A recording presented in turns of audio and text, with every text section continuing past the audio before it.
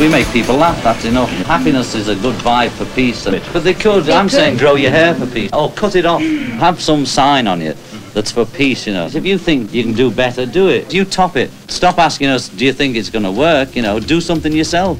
Every movement needs a great soundtrack. And what makes a great soundtrack? What makes a great protest song?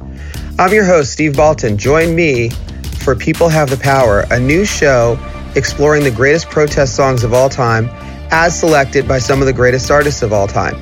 Each episode, I will be talking with a special guest, from Carlos and Cindy Santana to The Doors' John Densmore and Shepard Fairey to Alanis Morissette and the Indigo Girls, and many more. Congrats, Bob.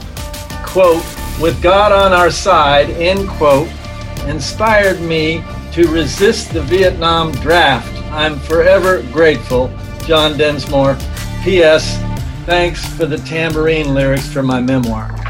So that's what we are. You know, we honor the song.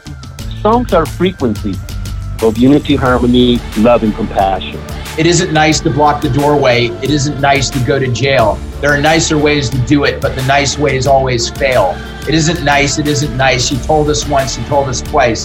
But if that is freedom's price, we don't mind.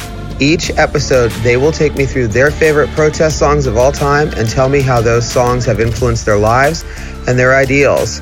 So join me every episode for People Have the Power. Thanks.